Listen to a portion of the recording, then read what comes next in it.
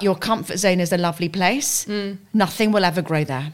I've had headhunters say to me, Sophie, if you were a bloke, you'd have been a CEO 10 years ago.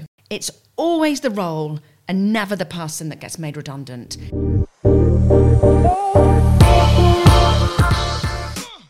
To whom it may concern, welcome to the podcast, internet friends.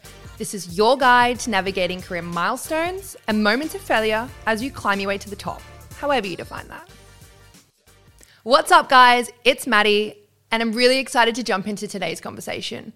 But before I do, if you enjoyed today's episode, please consider subscribing and joining me on this journey, and together we can learn how to better navigate our careers. Today's guest is an absolute force to be reckoned with. She's had an incredible career spanning almost 3 decades, working in senior executive and board roles for major companies like Tesco, Boots, and Jack Wills. And currently, she's the group director for the UK and Ireland at Meta, which is actually where her and I originally met. She's been at the forefront of the digital world since the early days of the internet. So before we were dancing on TikTok or posting full holiday albums to Facebook. As a true pioneer in the field, she has witnessed and been a part of shaping the evolution of the digital landscape. Not only that, but she has managed and led thousands of people throughout her career, doing it by inspiring and motivating with her integrity and kindness. But it doesn't stop there. She is also a fierce advocate for women in the workplace, where she's a LinkedIn top voice for gender equality. And she even hosts her own podcast, Courage is Contagious, where she breaks taboos and smashes stereotypes, particularly around women's health and fertility. She defies societal expectations by embracing a life outside of traditional norms, being a child-free woman. Her mission is to create a future where everybody has the freedom to choose their own path. I'm so excited to introduce you to my guest today. Sophie Neary, welcome to Whom It May Concern. Thank you. I'm so delighted to be here. I'm so excited to have you here. I saw that you've just been in Morocco. I have, yes. I went on what I thought was going to be a short hike and ended up climbing the second highest mountain in Africa. As you do. Which was not intentional, and it was awesomely awful. Wow. Yeah, I went to Morocco and did like Marrakesh and Fez last year, and honestly, I don't know why more people aren't traveling to Morocco. It's absolutely beautiful. Yeah, Marrakesh was absolutely incredible. And the Atlas Mountains are gorgeous, but I just wasn't quite prepared for the hike that I did. I mean, you are quite an active and adventurous person. So if you can't do it, then God forbid anyone like myself trying. Right, so I wanted to start today's conversation in kind of a similar place I want to start all of my chats that I have on the podcast. And that's talking about failure. You know, it's often a topic that a lot of people shy away from talking about. However, I think it's, really important for, senior leaders like yourself to be open about this, as it begins to help kind of set an example for people like myself or kind of people earlier in their career, like how they should really be thinking about failure. So to start us off, so tell me, how has your journey defined how you see failure? I think I've definitely, as I've got older, become much more comfortable with failing. And I think, again, this is one of those things where failure for women is different. And that comes down to competency bias, which is where men are assumed to be competent and women have to prove it. And there's over 75,000 studies all around the world that have empirically, scientifically proved this is a fact. So when I was younger, and I'm 51 now, failure was a real problem for me. It would keep me up at night. It would give me anxiety. It would give me nervousness in my tummy. And if I ever even made the smallest mistake at work, I'd be in, that classic, I'm so sorry. I've really screwed this up. And the moment you start to talk about that, A, you're listening, so you feel like a failure, but B, so's everyone else. So if you're in a meeting room and you're going, I made this mistake, doesn't mean you shouldn't own what went wrong, but you rarely hear men talk in that way. But then as I got older, actually, I realized that embracing your failures comes from a position of strength. And whilst you should still own up to them, and you'd obviously I never try and cover anything up that I've done, actually, I've always learnt so much more by screwing something up than I have by doing something right. And I think that's the key. Everybody feels bad when we screw up because, everybody comes with good intent and wants to do things well. But if you can sort of sit yourself down and give yourself a bit of a talking to and go, what have I learnt? And not even how will I stop this from going wrong next time? But what will I do differently next time? How will I make it better next time? And then you put yourself in a positive mind frame rather than I've made a mistake. And it's a muscle, you've got to like work at it. But those little tricks in terms of how can I make this better next time? What would I do differently next time? Rather than, oh my God, I completely stuffed that up and I'm a disaster. I think the mindset thing is really important. Like I tend to do that a lot just in terms of like telling myself even just like how good I am at what I do. It's like speak the words in your mind and out loud that help to kind of push you in that direction rather than using like vocabulary that is, like you say, I failed, I fucked up, like whatever it is. Yeah. So a lot of what we see in the media is kind of the glamour and success stories of entrepreneurship, which is great. But the reality is, not everybody marks that as their definition of success, which is a big reason kind of why I wanted to start the podcast. Because for me, something like climbing the corporate ladder and kind of getting to a senior role is something that I feel as successful. As someone like yourself who's had an incredibly successful career on all accounts, I'd love to start with just a brief history lesson. So in kind of CV or kind of resume style, would you just give us a kind of brief view of your career so far? Sure. So I'll say one thing before I start with that. And, yes, by no shadow of a doubt, I have definitely been very successful. But if I was a man, I know I would have been even more successful. And we have to, I think it's really important as senior women that we own that and that we say that. I'm 51. I've had headhunters say to me, Sophie, if you were a bloke, you'd have been a CEO 10 years ago. And that is both painful, but also it's quite nice that people actually can acknowledge that and admit that now. But yeah, I started my career as a graduate trainee at Reuters back in 1994. And in 1995, Reuters is the largest news agency in the world. And in 1995, I was put on this project called The Internet, as in a capital T and a capital I. And I was literally like, what the fuck's the internet, right? I just had up, and nobody knew. And anybody who says, oh, we all knew what the internet was going to become, clearly is completely lying. And I was gutted. I wanted to work on the news because the news was the flagship thing at Reuters. And, but sometimes not getting what you want is a wonderful stroke of luck, because had I not started my career in the internet in 1995, I wouldn't now be working for the biggest social media company in the world with over half of the planet on its platforms. So I think there's a little bit, an early lesson there that make the most of the cards that you've got. So sometimes we get to pick the cards we have in life. Sometimes we get a chance to be dealt a card and go, actually, I don't want that one. I'll put it back. But sometimes you also have to deal with the cards that you're given. And so I just made the best of the card that I was given. And I loved it. And I think partly because I was so worried at failing at it, I worked extra hard. I was in the right place at the right time, and I optimized and made the most of that. So from there, I then went into, I did a bit more in what would now be called fintech, but obviously that didn't exist as a term back then.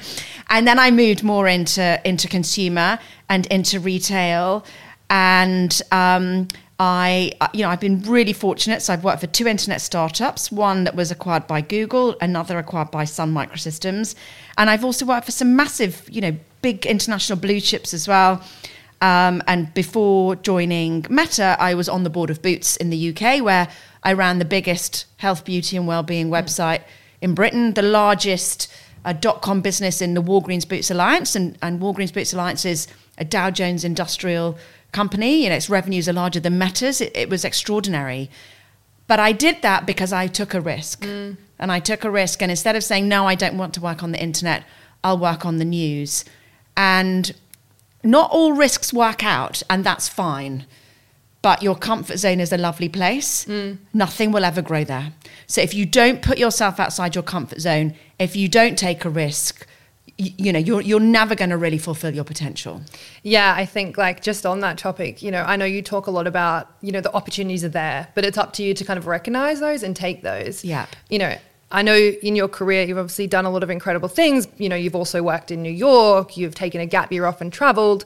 I'd love for you to share kind of on that note, what's one of those kind of bigger moments in your professional career where you did, push yourself outside of your comfort zone, dive headfirst into the unknown, and consequently, what did you achieve by doing so? Yeah, well, let's talk about when I was made redundant, because I think probably that's the best example I've got of that. So I worked for Jack Wills, which for people who don't know is a mid-market apparel retailer, a bit like a British equivalent of Abercrombie and Fitch.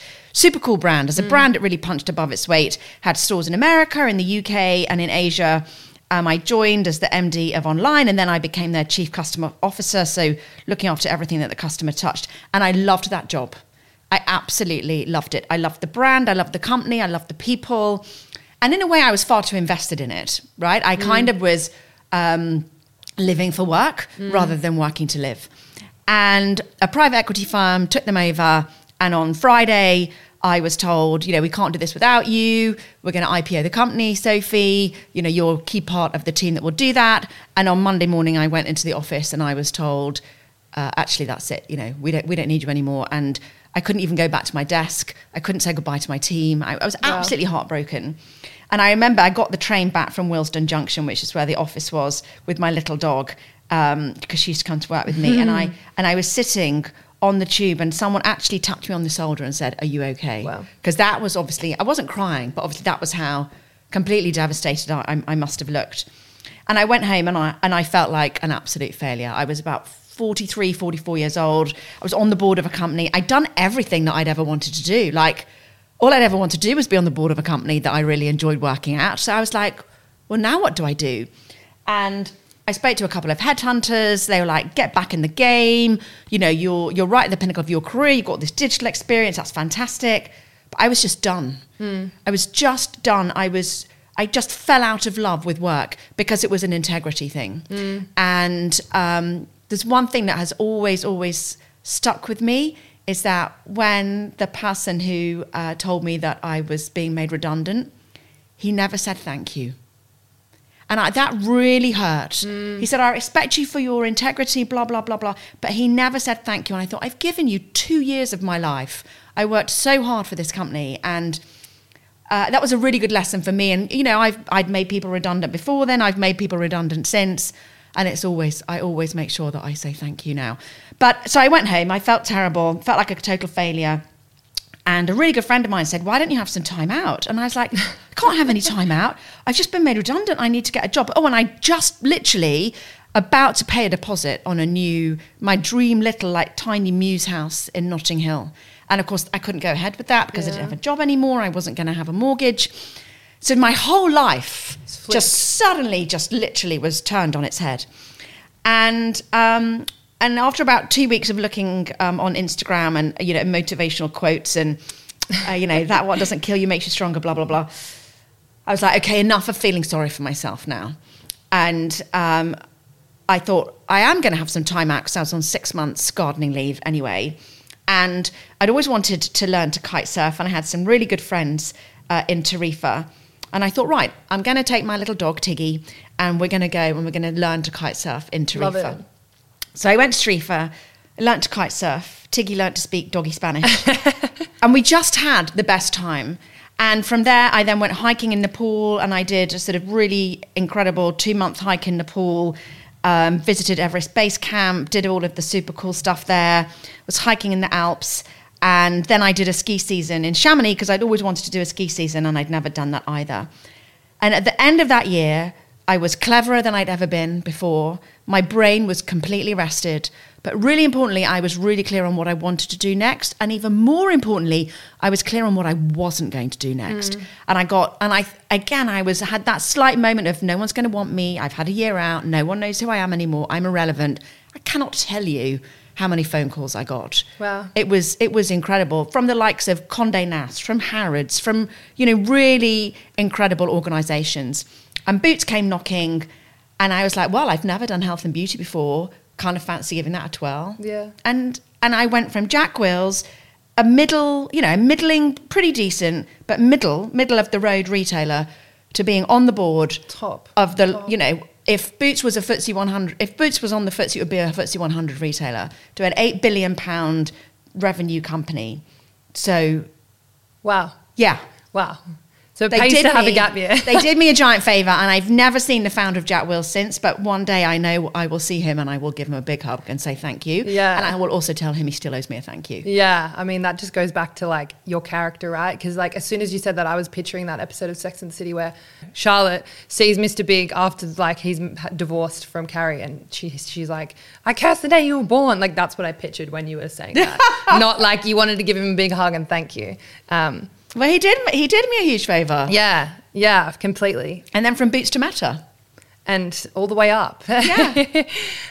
Amazing. So something that, you know, we don't tend to think about as people kind of earlier on in our career is that like when we're grinding, that careers are actually really long. You know, it's a marathon, not a sprint, or so like, you know, we're told. But I know myself, like I'm constantly chasing like the next biggest and best thing. Like what can I achieve next? In terms of like yourself, like how have you managed to maintain momentum throughout your career and like reinvent yourself at kind of each stage or each chapter or even each role to be able to continue to push and kind of not find yourself kind of floundering in kind of, you know, the middle kind of area? Yeah, I mean, that's such a good question. And I think there's slightly two sides to it. So when I first started working, I started my career, I was earning £17,500. Wow. And all I wanted to do, and I was 22 years old, all I wanted to do was earn my age in my salary. So all I wanted to do was earn £22,000.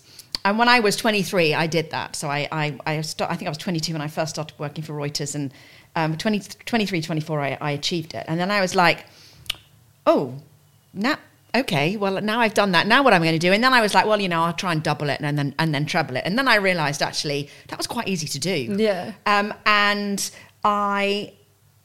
I had always, you know, there's classic, I hate those interview questions, you know, where are you going to be in 5 years' time? Well, doing your job should be the answer, right? But I think I've always been, if I'd have ever set myself a goal, I probably would have not achieved my full potential because I would never dared have dreamed that I would be as successful as I have been. So I think you've got to be really careful when you set yourself goals, particularly for women, that we're not setting ourselves limiting self-limiting beliefs. You know, the sky isn't the limit, your belief system is. That I really believe. I really believe that. And so I think partly because I get bored really easily. I've always changed jobs a lot, and that can be a strength, but like a strength it can also be a weakness, because literally if you look at my CV, I've changed jobs on average about every 3 years. And now some companies don't like that. But I'm totally cool with that because I am like a turnaround person. I come in, I fix problems, I get businesses that were in decline or flatlining back into growth. That's like my superpower. And I'm not good at the BAU. I get bored at the BAU. Agreed. And so you've sort of got to be really clear on what your skill set and what your passion is. And I also want to really acknowledge here that this will be very different for women who have children or women who want to have children, because they're changing every 3 years, whether we like it or not. You know, we know there is a massive motherhood penalty. And, you know, Meta is an incredible organisation in that it does actually employ women who are pregnant. I've never heard of any other company that does that. So you've also got to think about what's the stage of the life that you're in, what are your overall goals as a woman. And, you know, we do have to think about motherhood in a way that obviously men don't. So there may well be a phase in one's career where actually you do intentionally stay at a company for longer because that is the time that you want to sort of start and grow your family. And that's totally cool as well, obviously. So you've got to, when you think about what your goals are, we do need to plan ahead a bit more than our male colleagues have to. And that's fine because, you know, there's no way of getting around that. But I would just really invite everyone to be really mindful of that. But also, you know, it used to be that you stayed with one company for life. Like all my friends' dads all worked for the same company for like 35 years. That just doesn't happen anymore. Totally. And actually, I think if you stay at a company for too long, it's actually dangerous. Detrimental. Because, you get stuck, you get too ingrained in that company's way of working. And you don't bring best practices. Like, how do you know what good looks like if you've been in that company for too long? I think it's like so important to, because again, like I'm similar to you a lot earlier in my career, but I have, since I've lived in the UK for almost 4 years, I've had 4 jobs, right? And like moving obviously countries, I had to like find my feet and kind of find the right role. And now I'm in a stage where I'm 30 and I'm starting to think about exactly what you said. Like, I need to consider what the next 5 years looks like in terms of like personal life, but also from where am I going to work? What's going to give me the best kind of maternity leave policy? So it is quite difficult to kind of plan too far ahead. But yeah, I like that kind of sentiment. Particularly for a lot of women, it can be quite difficult to move into kind of from middle to upper management into those kind of board C-suite executive roles. You know, I know personally, like I said, for me, like my goal is CMO, like that's what I want to achieve. And when I achieve that, that's what you will achieve. Yeah, that is what I will achieve. Thank you very much. Yeah. I'd love to hear a little bit about like your experience kind of getting to that level. Like what do you think are actually the factors that have helped you to achieve success at that level? I mean, I'd like to say it was easy, but it wasn't. And if we go back to what I said at the beginning, you know, if I was a bloke, I would have been a CEO 10 years ago, and I'm still not a CEO. So I had to really fight for it. And I had to ask for it in a way that I don't think men do. And that's really hard because then you get all of the memes and the tropes about being a pushy woman or being a difficult woman. Which we'll definitely come on to. Yeah. So I've had to be better than my male counterparts at what I've done, for sure. And I've had to be really mindful and intentional about saying, I want a seat at the table. And you've got to find allies. And you don't always find allies because sometimes the men feel threatened by you. But also, we've got to be clear here, sometimes the women feel threatened by you as well. Totally. And so for me, one of the things that I try and do always is, now that I've kind of, you know, really had to, in some ways, smash through that glass ceiling, I always make sure I send the lift back down with the door open for everyone else. And I think that's really, really important. So, you know, I wish I had, like, you know, the golden nugget or the silver bullet that said, you know, these are the magic words that will help you get to the C-suite. It's hard work. It's a lot of graft. Whether we like it or not, we've got to be better than the men. But things are changing and things are definitely better now. I do believe that you are probably more likely to get onto the C-suite if that's what you want to do, by leaving the company you're currently in and going to a new company and joining at the C-suite. What I wouldn't personally ever accept is if a company said, well, you know, this is a C-suite potential role, because it never happens. Interesting. They say that to get you in, and then no one ever leaves the board, and then there'll always be a reason why you don't go there. So that would be my one piece of advice. And now I might be speaking really unfairly on behalf of some companies, but on the whole, I have found that organizations that promise, that dangle the C-suite carrot, but you're not quite there yet, so, you know, we'll bring you in. If you really want that C-suite role and you know that you're there, wait for it. Know your worth. Incredibly powerful, I think. Like, I didn't even have anything to say to that, because I'm like, that metaphor around like sending the lift back down is like it's such a powerful image. I think women, you know, there's this whole thing about women helping women, but like you say, often the women are also just as jealous as what the men are of you, and they, you know, you're fighting against each other. I think I've definitely had experiences like that. I've also been really lucky to work with incredible people, but yeah, I think, wow, I'm definitely taking that away. Kind of in a similar note, you know, you have been quoted to say something which I absolutely love, and that is, I became the managing director my father wanted me to marry. And I know you're also very open around the idea of pregnant then screwed, and kind of to the conversation that we've been having, I'd love to hear your perspective on how you think not having a child has shaped your career, particularly when it comes to accessing these kind of top board roles. Yeah. I think there's two things to reflect on there. So the first is, you know, for me, not having children is definitely part of my identity, and I've had to own it because there's such a stigma around it. Right, so you either let it define you or you define and own it. And part of that reason is because people are mean, right? And they say things like, well, you know, she's too successful to have found a partner. Or, you know, quite unthinkable things like, you know, aren't you worried about being lonely because you don't have children? I mean, can you imagine? Like, it's my life. Imagine saying that. And I think what is amazing now for women, and one of the reasons I don't have children is because when I was in my early 30s, I just wasn't in a relationship with someone I wanted to have a child with. I think what is great now is that it's very socially acceptable to be a solo mum by choice. Like we have quite a few of those at Meta, and I think that's amazing. And the fact, in my generation, it was not acceptable to have a baby on your own. There would have been a real stigma around it, and I think it would have been really hard for me to then go back to work and to get a job. And being a solo mum by choice obviously is a lot harder than being in a relationship with someone where you can co-parent. I'm slightly sidetracking, but I just wanted to sort of address that.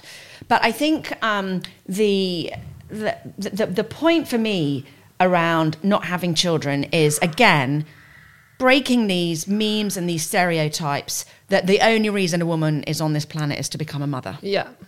Which is bollocks, right? Yes, of course it's important. However, we can either accept that motherhood is an extension of womanhood rather than what defines it. And I think that's what's really important. And I think now in the UK, about 32% of women don't and won't have children. Some of that by choice, some of that not by choice.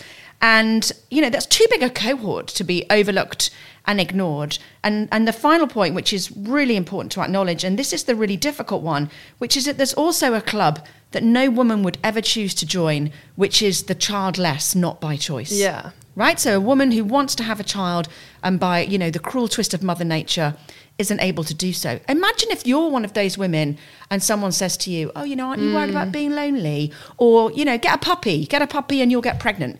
It's so thoughtless. And this is all emotional tax and emotional labour that women have to carry that on the whole men don't. Yes, of course, men have to worry about fertility if they're trying for a baby with their partner.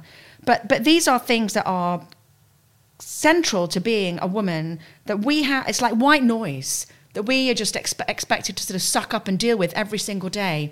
And that's an extra, emotional and an intellectual and a psychological weight that men don't have to carry. I slightly sidetracked them, but no, I that's hope okay. I kind of answered the question. Yeah, I love it. But for me, it's also very important to speak up about women who are mothers, because it is about sending the elevator back down. And it's about, I've got a platform, I've got a voice, people listen to me. I don't just want to stick up for women who don't have children. I want to stick up for all women. A rising tide floats all boats, and we've got to all come together in how we, address the massive imbalance that there is in the world. And I'm so tired of women fighting against each other, because that's not where the battle is. The battle is, unfortunately, it is still a battle with the patriarchy, and all we're asking for is equal rights.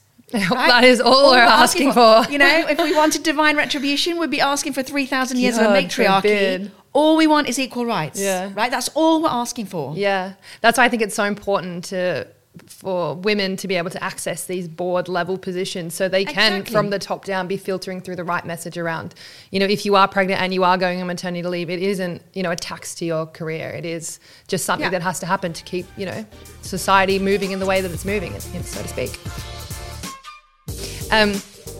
So we've chatted through, quite a lot about, the incredible career you've had so far, the different chapters from your early days at Reuters to, obviously currently working at Meta.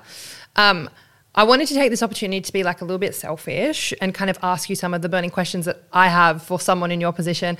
And I'm sure everybody listening can hopefully kind of relate to in terms of how to navigate their career. So to start off, it's one that's like a little bit personal to me and something that we've also already talked about, and that's redundancy. As you know, I was made redundant from what I would say is my dream role from Meta at the end of last year. And it was personally one of the hardest moments in my adult life so far. I think exactly what you're saying. I think so much of my identity was tied into who I am at work and what I'm achieving. So for that to kind of almost change overnight, it was a huge kind of, thing in the dark, like not to mention the months on months I spent interviewing and subsequent rejections. And obviously, thank goodness, I currently have now got a job, which is amazing. Shout out Tinder. So as someone who's been through it in the past and, there's so a joke about swiping right there, isn't there? But I'm not clever enough to We love a pun. Someone who's been through in the past and obviously being a part of the tech industry at the moment, which we know is going through a huge period of kind of uncertainty, and so many companies are doing mass layoffs. layoffs. What is your advice for people like myself or people that are going through it at the moment for navigating that period? Yeah. So first of all, it's okay to feel sad about stuff that's sad, right? So if you're not disappointed when you're made redundant, then that means that you didn't really care about your job. So it's definitely a good thing that it's happened. But I think most people would feel disappointed, and I include myself in that, about being made redundant, because it's a choice that's being taken away from you. So I like to look at it as a difference between change making. You can decide to take agency over your career. You can decide to apply for another job, to leave a job, go to the gym, etc., etc. That's change making. Change facing is when something happens to you that you don't have agency to change. You couldn't say to Meta, actually, no, I don't want you to make redundant. Thanks Rejected. So much. I'm staying. Yeah, I reject your redundancy proposal. And so first of all, a bit like I did when I was made redundant from Jack Wills, you've got to there's a bit of grief there, right? You've got to let that emotion come through. But what you've got to also try and do is not wallow at the bottom of that, that kind of trough of sort of self-pity, because whether we like it or not, being made redundant is definitely going to be a part of modern life, right? So you're probably going to live till you're 110. Hope so. You're going to be working till you're probably 80. Most people now, whereas in the olden days, you started work at 19, 20, you retired at 60, you died at 70. That doesn't happen anymore. So you're going to have multiple careers throughout your career. The job you end up doing probably doesn't even exist today. And it's going to be very normal to be made redundant. And I think that's what we need to get over. So how do we normalize this as part of a career? And there's still a bit of a stigma with it. And I see this with my colleagues at Meta right now, and we're going through another enormous amount of people losing their jobs. And you can see a real difference in the people who've been through it before and the people for whom this is a first time. So when it's your first time, you have to sort of say to myself, this is hard because it's never happened to me before, but I know this is part of life. Yeah. And my one mantra that I say to everyone, I'm pretty sure I must have said it to you, and I put it on LinkedIn at the time, it's always the role and never the person that gets made redundant. And that's, back to that muscle, that's what you've got to tell yourself. It is a business decision.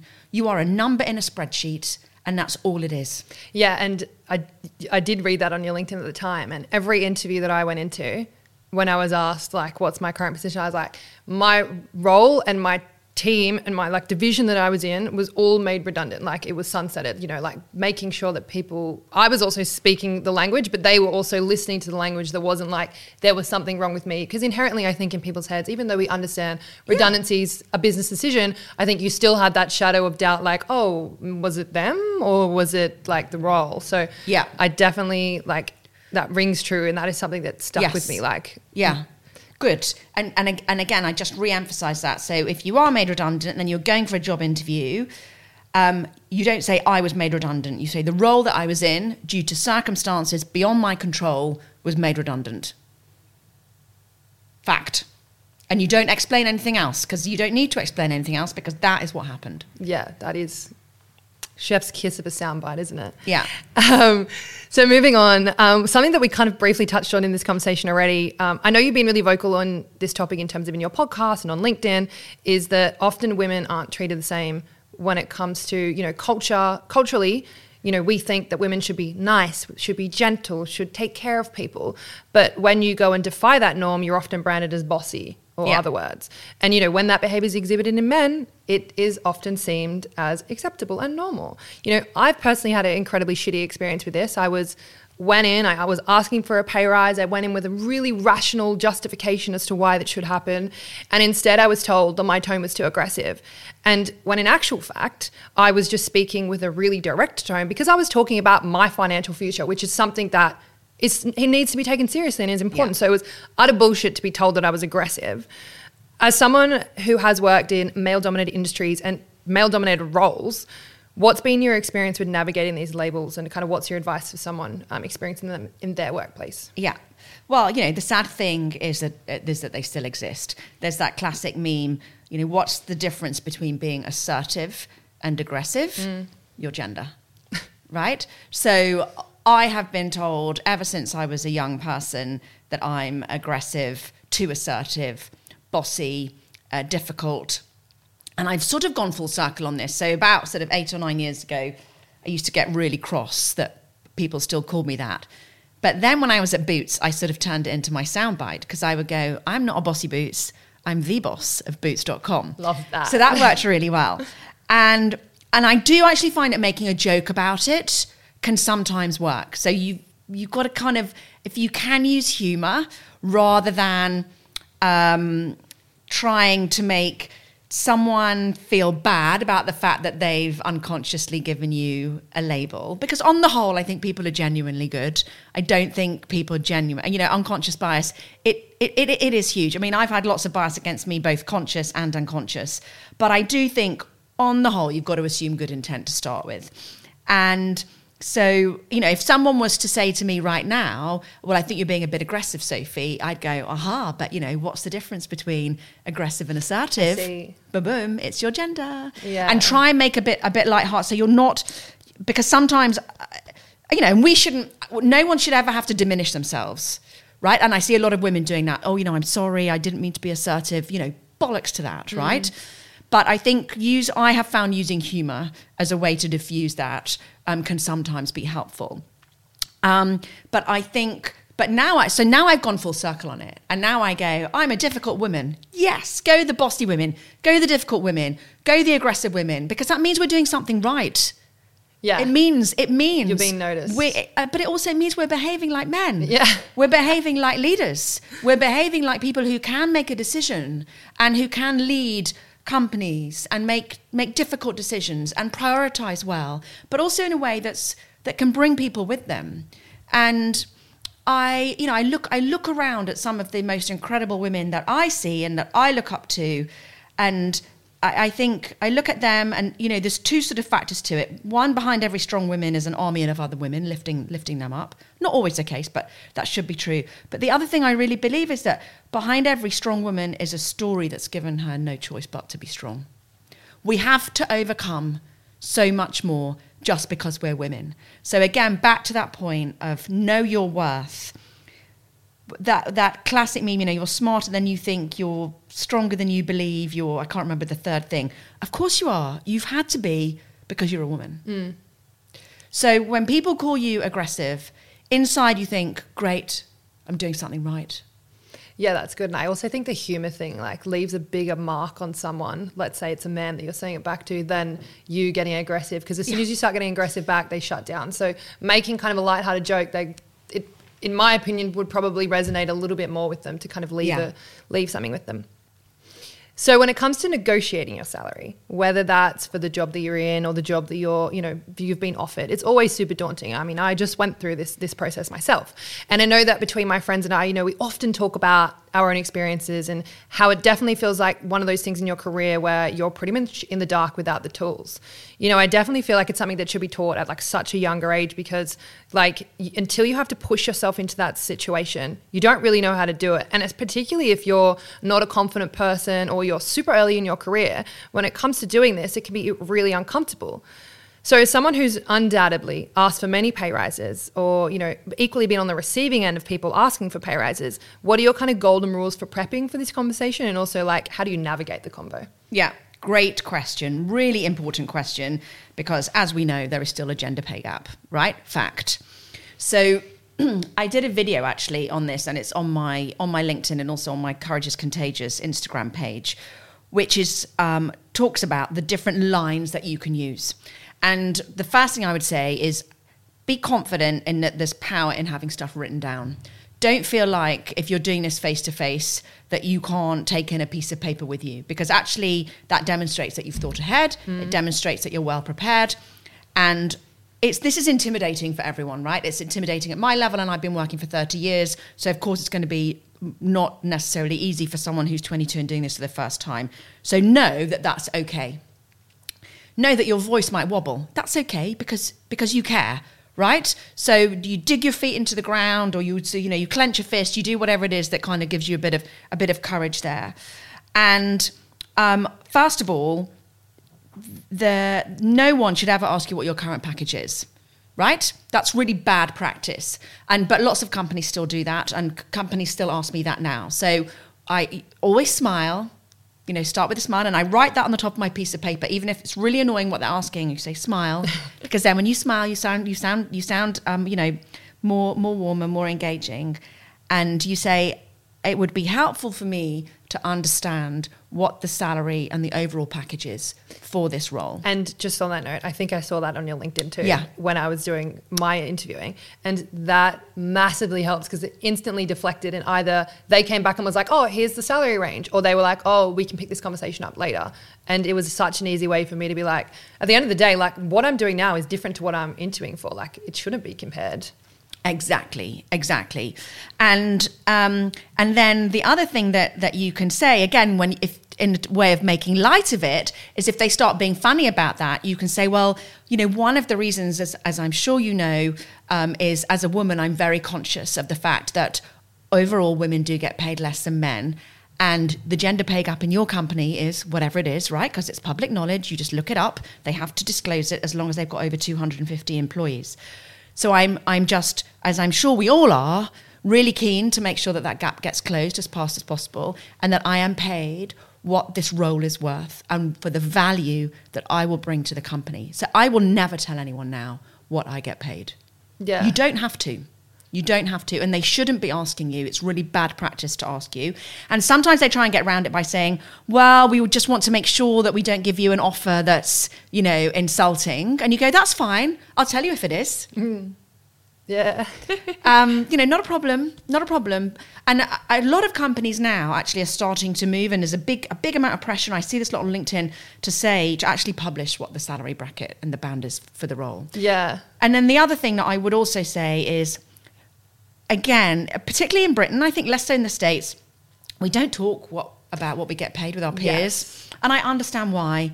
And it can cause massive problems, but maybe we should start. And I am such an advocate for that. Like, especially when I got my job at Meta, I tripled my salary to what I was on before. And a lot of my friends also work in marketing, and I was the first person to say to them, this is what I've just achieved. Like, I am no different. Yeah, maybe I'm more driven and more passionate, but I'm no different to you. We're at the same level. You need to know that salary is out there, because otherwise you're going to be stuck earning shit money for, the next couple of years. Like, you need to go out there and do it. And I think I always am so forthcoming with that information, because I just feel like it's actually helped so many of my friends as well, like personally, to be able to compare and contrast, and just understand like what companies are paying.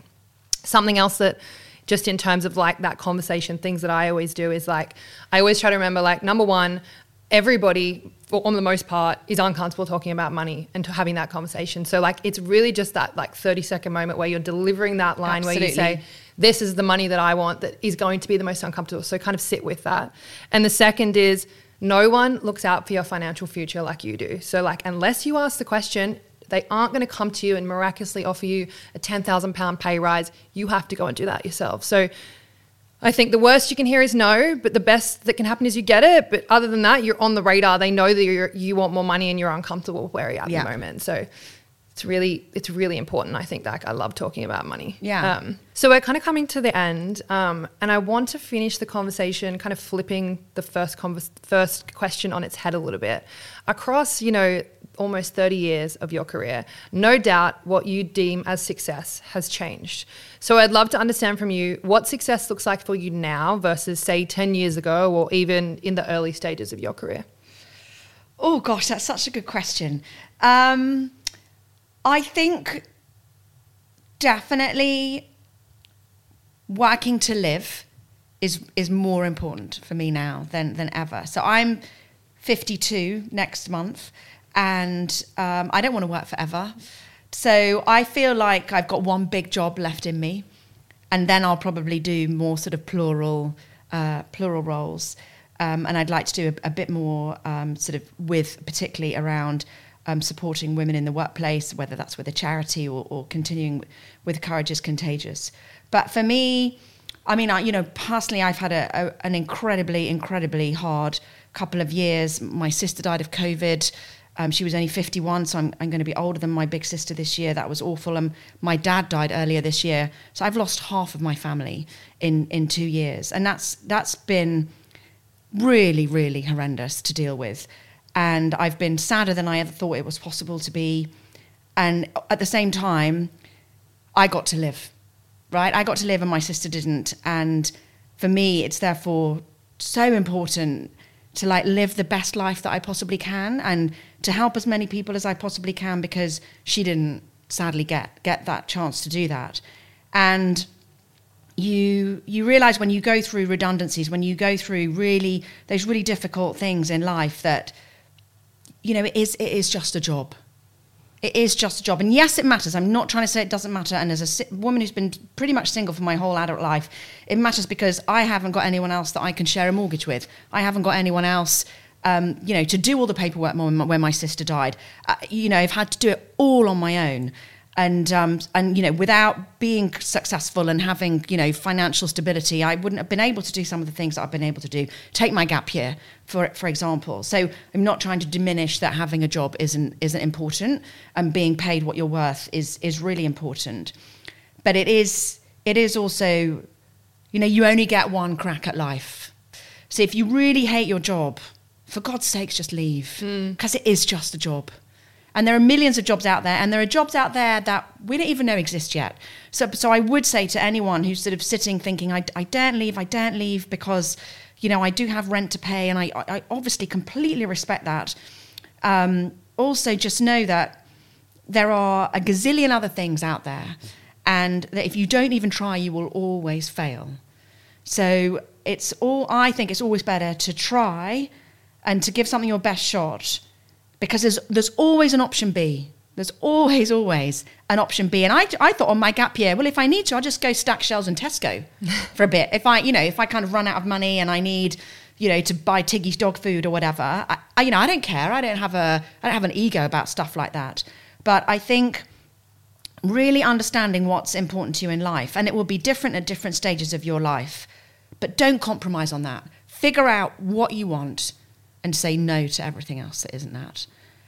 But whatever it is, we, particularly women, we worry too much about what could go wrong rather than what can go right. So I would always say to everyone, if you're worried about starting a podcast, start the podcast anyway. If you're worried about writing the blog post, write the blog post anyway. If you're worried about, going for a job and you might not get the job, go for the interview anyway. Because what is the worst that can happen? That's amazing. Sophie Neary, before we wrap up, tell me, what is next for you? What is your next big milestone? What are you working towards? God, I kind of have no idea. My next big milestone, it has to be what's the next job, right? And I'm really intentful and purposeful around that. So I don't know what it is. Maybe it's at Meta, maybe it's not at Meta. Time will tell. Watch this space. But yeah, I feel like I've got one big job left in me.